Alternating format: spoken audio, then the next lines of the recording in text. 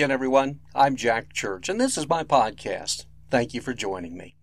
We continue our journey. Some of us call it our grief journey, our recovery journey, our getting better, getting healed journey, as many of us are recovering from different things. For me, the loss of my wife, Pam, in 2019. No, if you're thinking, well, gee, it's been over a year, he should be over it. No, friends, it takes much longer. And if you experienced loss and you're listening to this podcast, you know exactly what I'm talking about. However, we can still find joy in this life. May not ever be quite as great as it was before, but we can still find some happiness. And for me, my daily journal, my daily love letters to Pam, provide me a little bit of comfort, my way of continuing to communicate with her. So here's today's letter. Dear Pam, it was another cold, snowy day around here. I can't believe that they call this the Deep South, because nowadays it's more like the Deep Freeze. I really thought Nashville was warmer. I don't remember it being this cold and snowy when we were kids growing up here, but then again, we were gone for a long time, and memories tend to fade.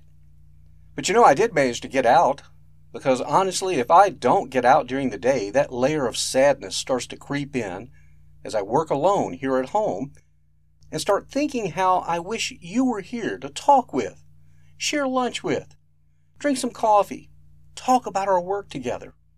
Just the little things. You know what I'm talking about. So you know what I did? Well, I took a little over an hour to get outside of the house, went out and produced another video for our YouTube channel, shot the snowy streets, went into downtown Franklin, and even interviewed a few people along the street. I think these videos are actually pretty good, and even if not many people watch them, they give me the creative outlet I need since leaving television weather. Then I began to look for a photograph of you for today's letter that I post on Facebook, and I found in your files where you had been comparing how you looked the year before you became ill. I had no idea you were doing this, where you would take the two photos and crop them in one big photo showing you a year earlier and then how you looked a year later.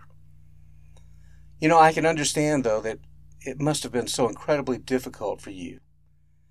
And it had to be incredibly painful because you were experiencing a terrible change from being a healthy, vibrant, active woman to one that in your final months needed help sometimes moving from room to room. Just like I say, people can't really understand what loss is about. I can't begin to understand what your pain was about. All I could do was help you the best I could. When I think back now, it seems a little selfish of me to have wanted to have kept you here because in the final month or two, despite you fighting hard, it was certainly not the life you'd come to enjoy. However, even in this two little photo set that you put together, you still had that beautiful smile, and I think most people would look and say, you really didn't look that much different. You still looked beautiful. But of course, they had no idea the deep pain you experienced for several months until you were called up to heaven. For me, you were and always will be the most beautiful girl I ever knew. And I was so blessed to have what I like to call a hottie as my wife.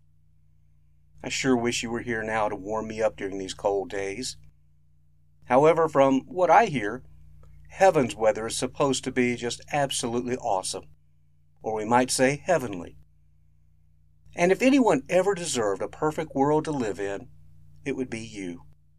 I'm so happy for you, Pam, and the fact that you're no longer in pain and enjoying your new life. I just wish I was there with you to continue what I consider one of the greatest love stories ever told.